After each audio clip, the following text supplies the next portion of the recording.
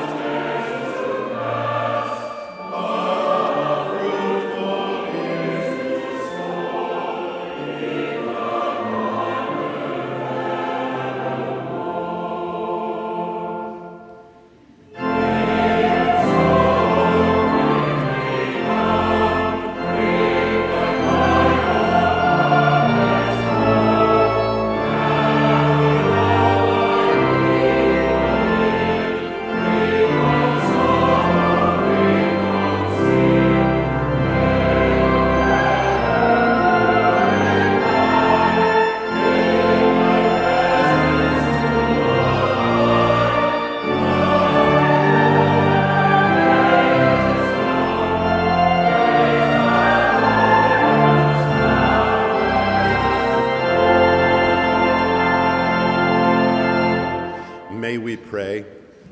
Almighty and everlasting God, whose will it is to restore all things in your well-beloved Son, the King of kings and Lord of lords, mercifully grant that the peoples of the earth, divided and enslaved by sin, may be freed and brought together under his most gracious rule, who lives and reigns with you and the Holy Spirit, one God, now and forever. Amen. Please be seated. Well, beloved, our teacher Christopher Lasch, now deceased, once summarized well a part of Reinhold Niebuhr's thought about confession and absolution. The only way, he wrote, to break the endless cycle of injustice is through nonviolent coercion with its spiritual discipline against resentment. Spiritual discipline against resentment. In order to undermine an oppressor's claims to moral superiority, one has to avoid such claims on their own behalf. We are about to celebrate a Thanksgiving feast. Before we do, let us bow our spiritual heads and fold our spiritual hands and purse our spiritual lips and quiet our spiritual centers and acknowledge our own frailty, our own limitation, our own waywardness, in order that over time we may acquire a spiritual discipline against resentment. May we pray.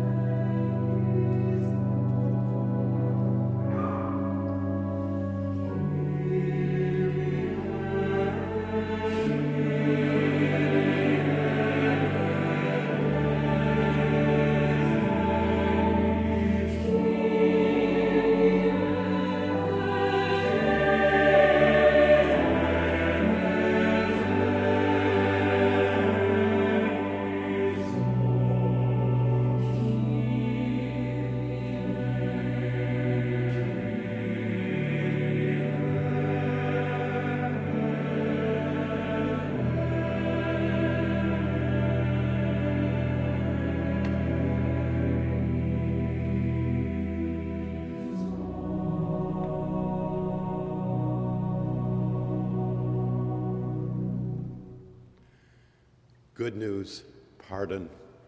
Good news, peace. Good news, pardon and peace.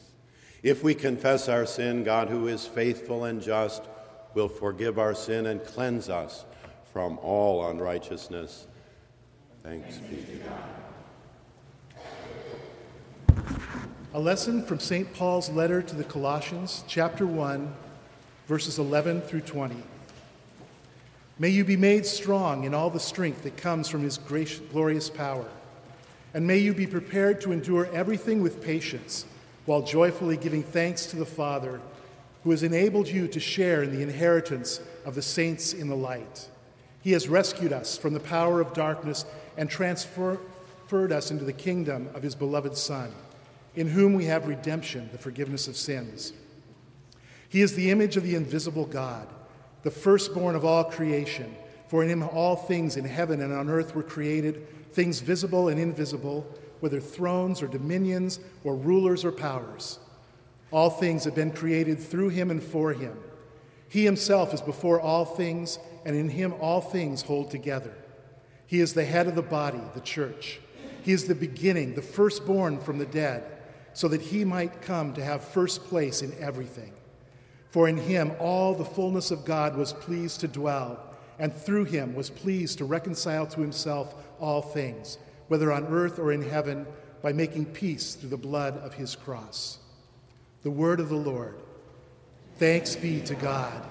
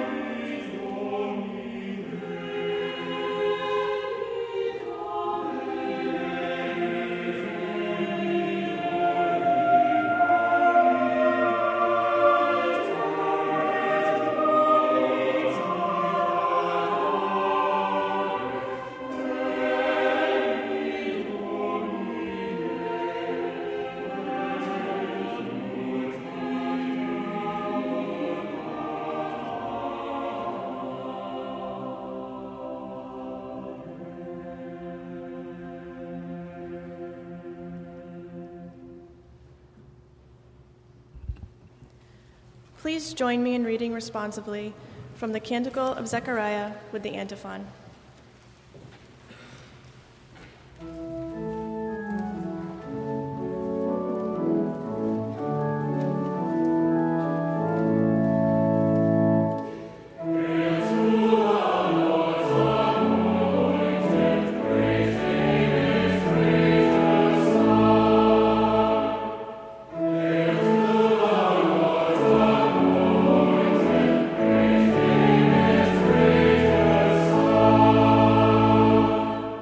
Blessed be the Lord God of Israel, for he has looked favorably upon his people and redeemed them.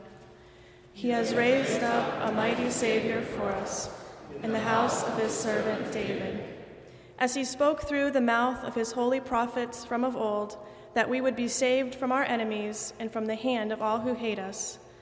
Thus he has shown the mercy promised to our ancestors and has remembered his holy covenant, the oath that he swore to our ancestor Abraham, to grant us that we, being rescued from the hands of our enemies, might serve him without fear, in holiness and righteousness before him all our days.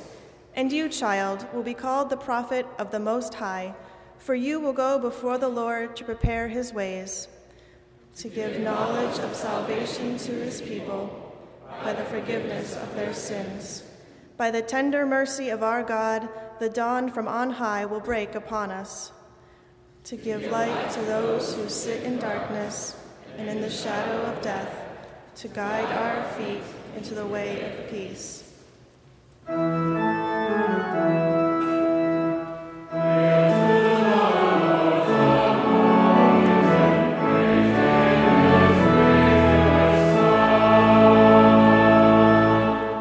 And now, please rise for the singing of the Gloria Patri and the reading of the Gospel.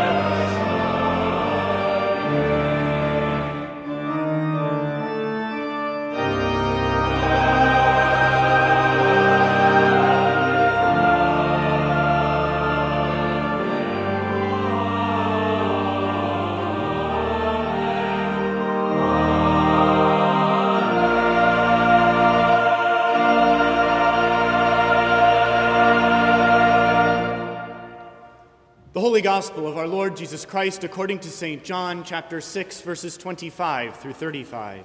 Glory to you, O Lord. When they found him on the other side of the sea, they said to him, Rabbi, when did you come here? Jesus answered them, Very truly I tell you, you are looking for me not because you saw signs, but because you ate your fill of the loaves. Do not work for the food that perishes, but for the food that endures for eternal life, which the Son of Man will give you. For it is on him that God the Father has set his seal. Then they said to him, What must we do to perform the works of God? Jesus answered them, This is the work of God, that you believe in him whom he has sent. So they said to him, What sign are you going to give us then, so that we may see it and believe you? What work are you performing? Our ancestors ate the manna in the wilderness.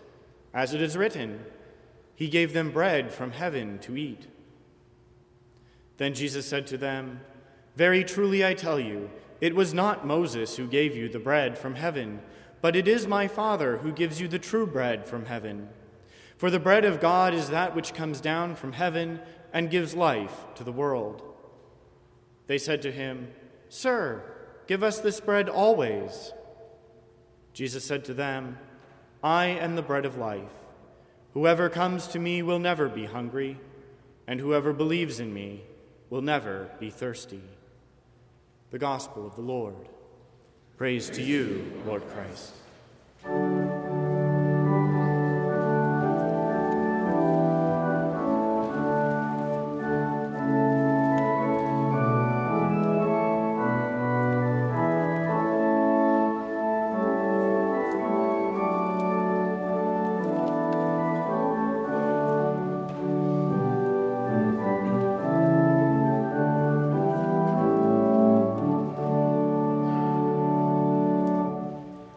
Yeah.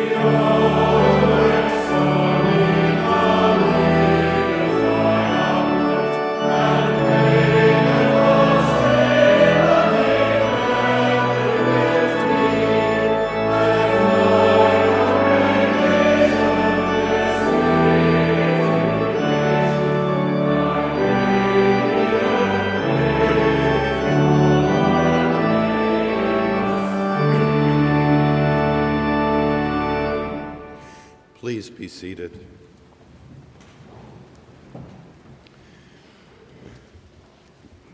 Pilgrims they were who ate the first Thanksgiving meal in 1621. William Bradford wrote. They knew they were pilgrims. Pilgrims journey. Pilgrims travel in a certain direction. Pilgrims hear within their earthly travels the echoes, faint but real, of lasting meaning. Are you pilgrims? Thanksgiving at least allows us to pause and consider whether or not we're going anywhere. And so even this holiday can become an opportunity for the power of God to change the human heart. In Plymouth, Massachusetts, Anno Domini 1621, that is, in the second year of the community's life, Governor William Bradford declared December 13th of that year to be set aside for feasting and prayer. He meant for the pilgrims to look back a year, to give thanks, and to pray. Have you lived through a trying year? So had Bradford's pilgrims. During the winter before 1620 to 1621, one half of all of the original travelers had died. William Bradford. The living were scarcely able to bury the dead. Somehow, the rest survived, and after a full year of struggle with nature and history and providence, on Bradford's order, they sat down for feasting and prayer, to look back a year and to give thanks and to pray. They gathered at table with their Native American neighbors, hosts, saviors, fellow pilgrims, and they paused. In 1621, the people of that little struggling pilgrim community paused for feasting and prayer. The women of the community baked for days. The children turned roasted wild pigs on spits atop blazing open fires. The native peoples brought wild turkey and venison. Pilgrims brought ducks and fish and geese, the provision of an abundant, if harsh, environment. And together they ate the meat with journey cake, cornmeal bread with nuts, and for dessert, there was pumpkin stewed in maple sap. They spent 3 days singing and praying and feasting, and then they went back to work. William Bradford's Plymouth Rock pilgrims knew better than we do how unforgiving the world can be, nature and history both. The snows of 1620 and the squabbles of 1621 ravaged their community, starved their children, infected their loved ones, and nearly extinguished the candle of hope with which they had come to the New World. For the pilgrims had hoped to find a place, however rude and however poor, in which freely to worship God. They very nearly did not survive. Yet they found in that first Thanksgiving a reason to be thankful, a feast fit for pilgrims such as they and such as we. And just what spiritual feast, what Thanksgiving feast did they celebrate on December 13th, 1621, on the shores of the Massachusetts Bay? Perhaps in part they simply celebrated safety for those who remained. In their feasting they gave thanks perhaps for a measure of physical safety and security. Governor Bradford himself had reason thus to be thankful. He grew up on a farm in England, but was touched by the Spirit of God and began to seek religious freedom. First he fled to Holland, then he sailed to the New World, at last to be safe from religious persecution. Yes, the pilgrims gave thanks for safety, though they knew it to be a passing blessing, an uncertain commodity. You will not always be safe. The forces of nature and the iron necessities of history continue, random and raging and relentless. You cannot absolutely control what may happen on an airliner, nor can you determine when and how the earth will quake. Nor more lightly can you predict or preclude this coming Thursday what your mother-in-law may say as she passes the oyster dressing. Security is a great blessing, even our great blessing today, but not all in the world are so blessed, and not always are those now blessed ever so blessed. William Bradford. Our fathers were Englishmen which came over this great ocean and were ready to perish in this wilderness. As W.B. Yeats wrote, some people are bred to harder things than triumph. As we know, some best people are bred to truer things than success or even safety.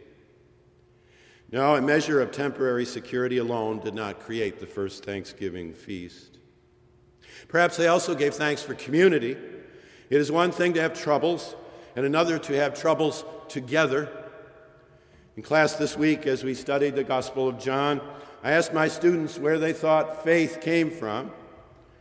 And then one asked the same of me, and in a moment after 35 years of ministry, I gave a quick answer, and I believe a true one. Faith comes from trouble. If you ask most people how they came to faith, they will tell you a story about trouble. Faith comes from trouble. Perhaps our ancestors were thankful for company in misery, for community in trouble. Pilgrims share a common purpose, and so a community along the earthly road, as we do here.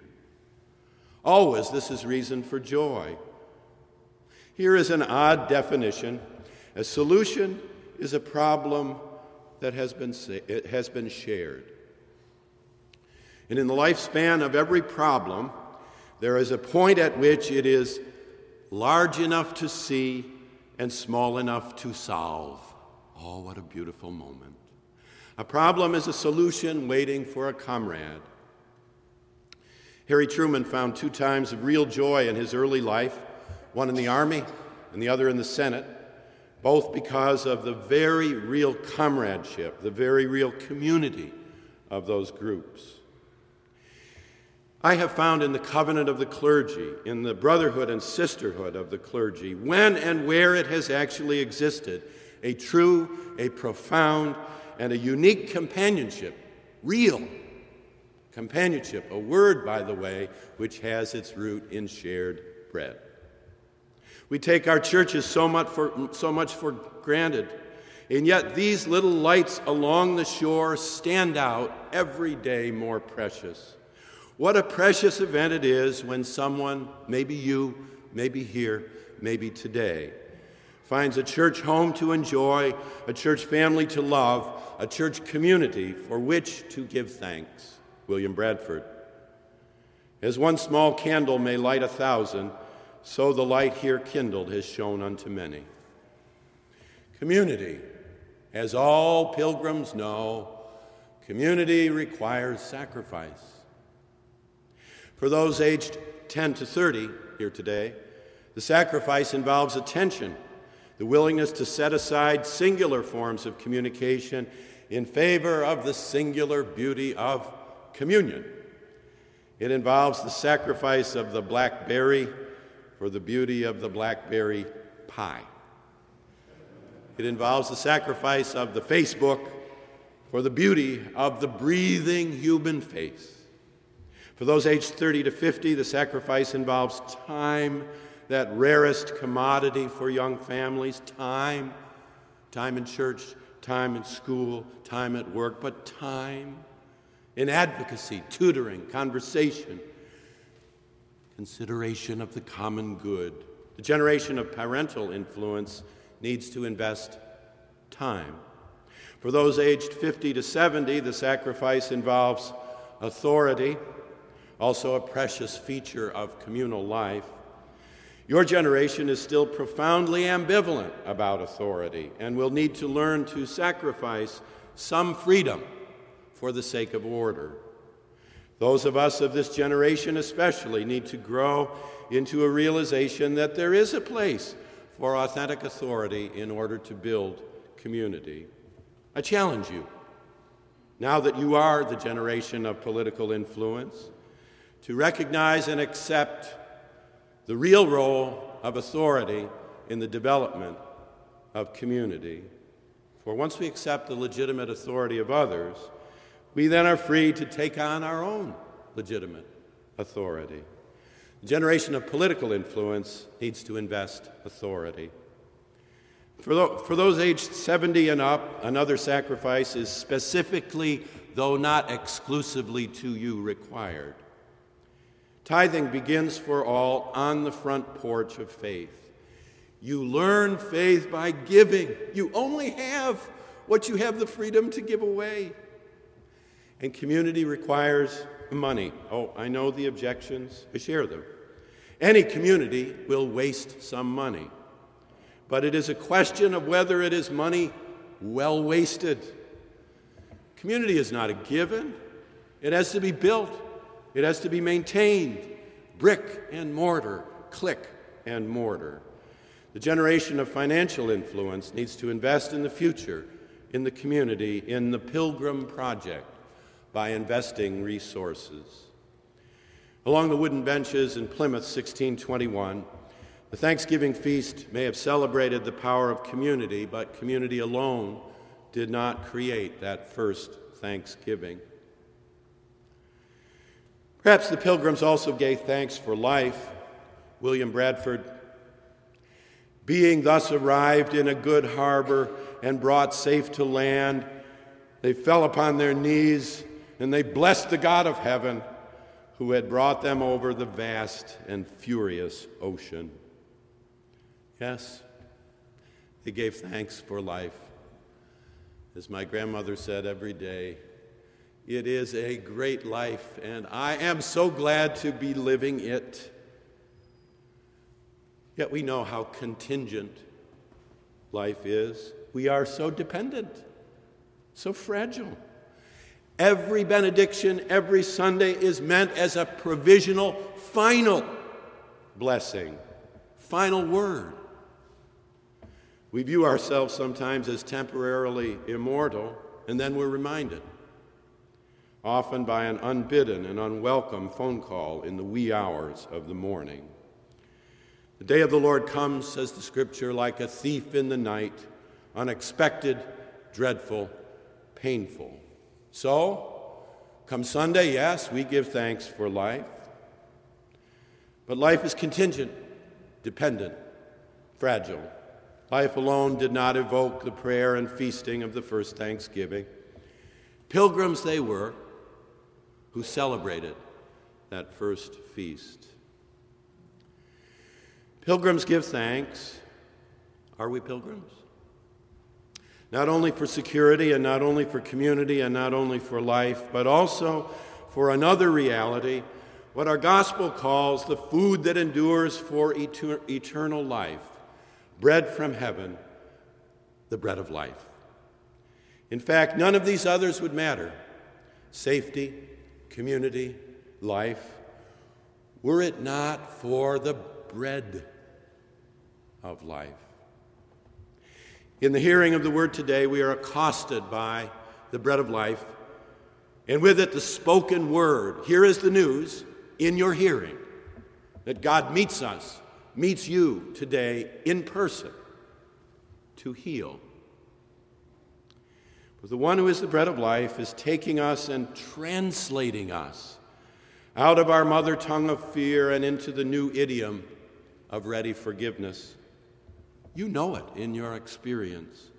When someone has really hurt you, not lightly, but deeply, really cut, and that hurt moves to anger, and that moves to hatred. And then by grace you find that you can fully accept your opponent and know that an adversary is not necessarily an enemy. That is spiritual translation at work, and the Son of Man is the translator. Pilgrims are thankful, we today, for the bread of life which nourishes spiritual translation. The one who is the bread of life is investing in the whole dimly lit world to show us the living God. This investment, to which we respond in a moment by the presentation of our tithes and offerings, this is all we can know of God, For God is invisible, both to our eye and to our mind. A true Thanksgiving feast, the very bread of life, comes to invest in us, to work beside us. And work is good. Labor omnia vincit. Work conquers all. That is spiritual investment at work. Let us be thankful for such investment. The one who is the bread of life is guiding us and uniting us one to another. Once real companionship takes hold in your life, there is no going back at every level. Another kind of Thanksgiving feast today is calling us to maintain together the unity of the Spirit and the bond of peace. For the one who is the bread of life, against serious odds, is also forming a body. Hear, see, listen, look, now.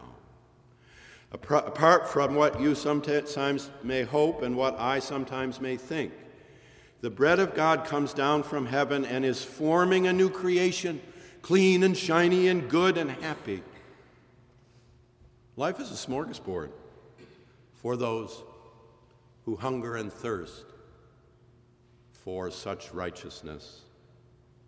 The Thanksgiving feast himself guarantees it. Let us be thankful for the former and founder of faith. The one who is the bread of life is leading pilgrims, you and I, leading us on through defeat, through bitterness, through fear,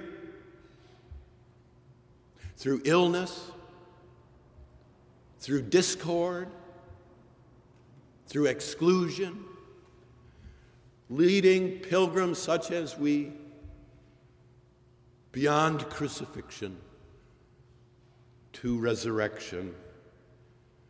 Let us be thankful for the one in whom we shall not hunger, the one in whom we shall not thirst. The one who is the bread of life is reconciling to himself all things, all things. This is the peace wrought for us finally upon the cross. This is spiritual reconciliation at work, for which we give deep and lasting thanks.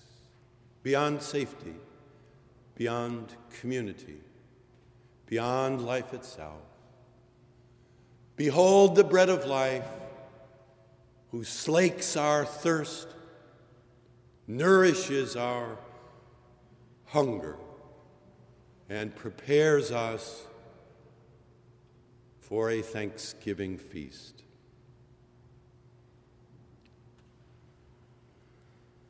Amen.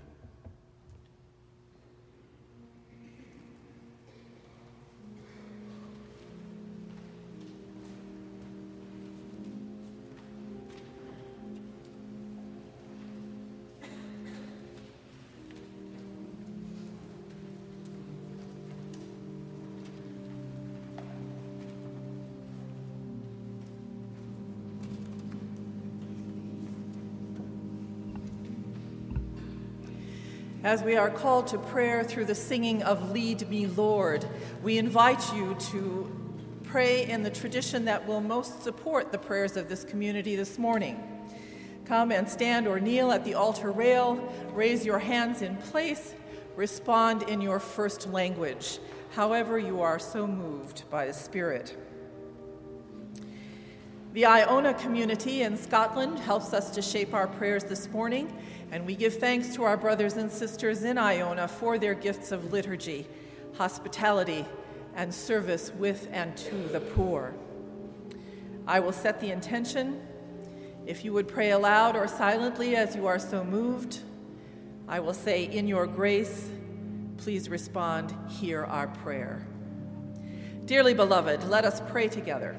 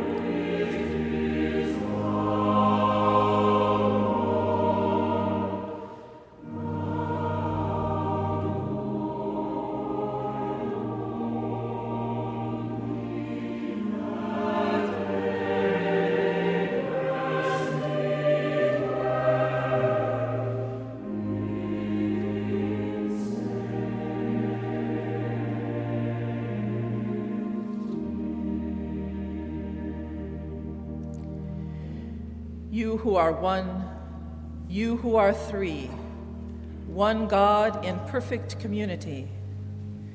We who are created in your image are glad and grateful for your presence with us as source of all life and Christ and Spirit, for your encouragement by your gifts and fruits in our lives, for your empowerment to grow in love and to choose the good.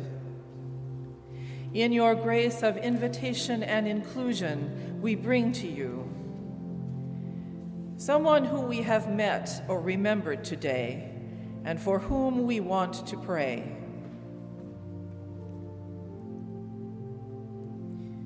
In your grace, hear our prayer. Someone who faces a particular challenge of body, mind, spirit.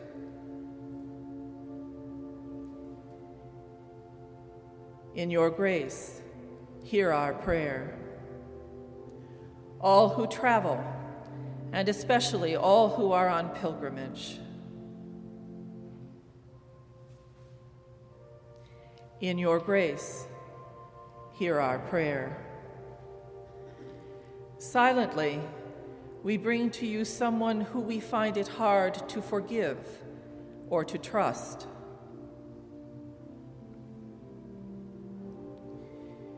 In your grace, hear our prayer. We bring ourselves to you that we might grow in generosity of spirit, clarity of mind, and warmth of affection.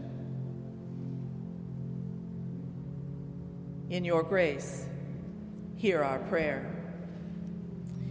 And now we continue our prayers as our Lord Christ has taught us, being bold to say, Our Father, who art in heaven, hallowed be thy name. Thy kingdom come, thy will be done on earth as it is in heaven. Give us this day our daily bread, and forgive us our trespasses, as we forgive those who trespass against us.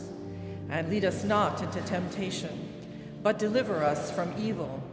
For thine is the kingdom, and the power, and the glory forever and ever. Amen.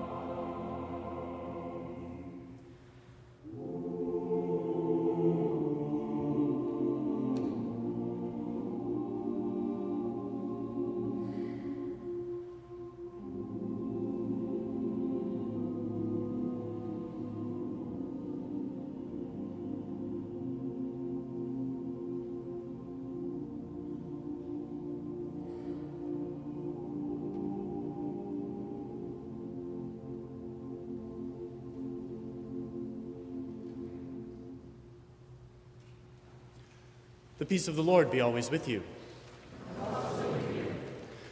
We greet you once again and welcome you to the nave of Marsh Chapel. We thank you for being with us this Sunday. We hope you'll take a moment to fill out the red pads found along the center aisle of each pew and pass them along to your neighbors so that we can get to know you better and help you get to know one another better throughout the coming week. We would note that for those who are interested in attending the women's gathering following the service today at the Howard Gottlieb Archival Research Center, can meet Jan Hill in the narthex at 12:15. We do note that the chapel offices are closed beginning on Wednesday for the Thanksgiving holiday, but we will be here as every Sunday 1 week from today, and we hope you will join us as well for the first Sunday of Advent. We note that the annual University Service of Lessons and Carols will be taking place on Friday evening, December 3rd at 6 p.m. here in the nave of Marsh Chapel. The Marsh Chapel Choir, along with the seminary singers and majestic brass, will be presenting that annual service and that annual tradition here at Marsh Chapel. We hope you can attend. We would hope you will keep an eye for these and all other activities at Marsh Chapel on the Marsh Chapel website at bu.edu/chapel, where there's also the opportunity for online giving. Now walk in love as Christ loves us, an offering and sacrifice to God.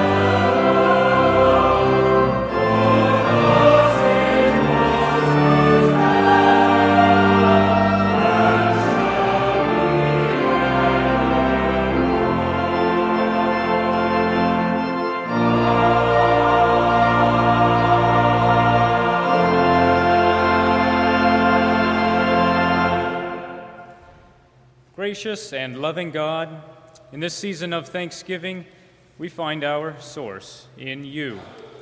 We lift up this morning these symbols of your abundance. Let these gifts help to supply our service to you and to our community. Amen.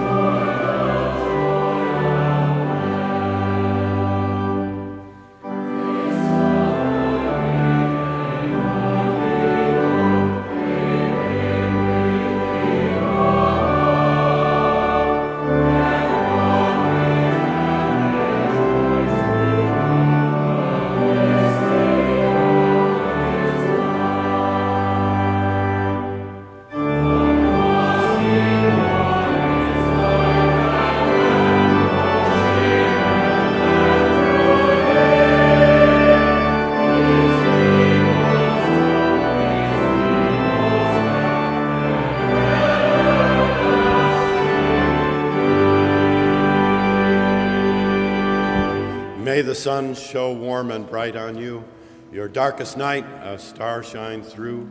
Your dullest morn, a radiance brew. And when dusk comes, God's hand to you. Amen.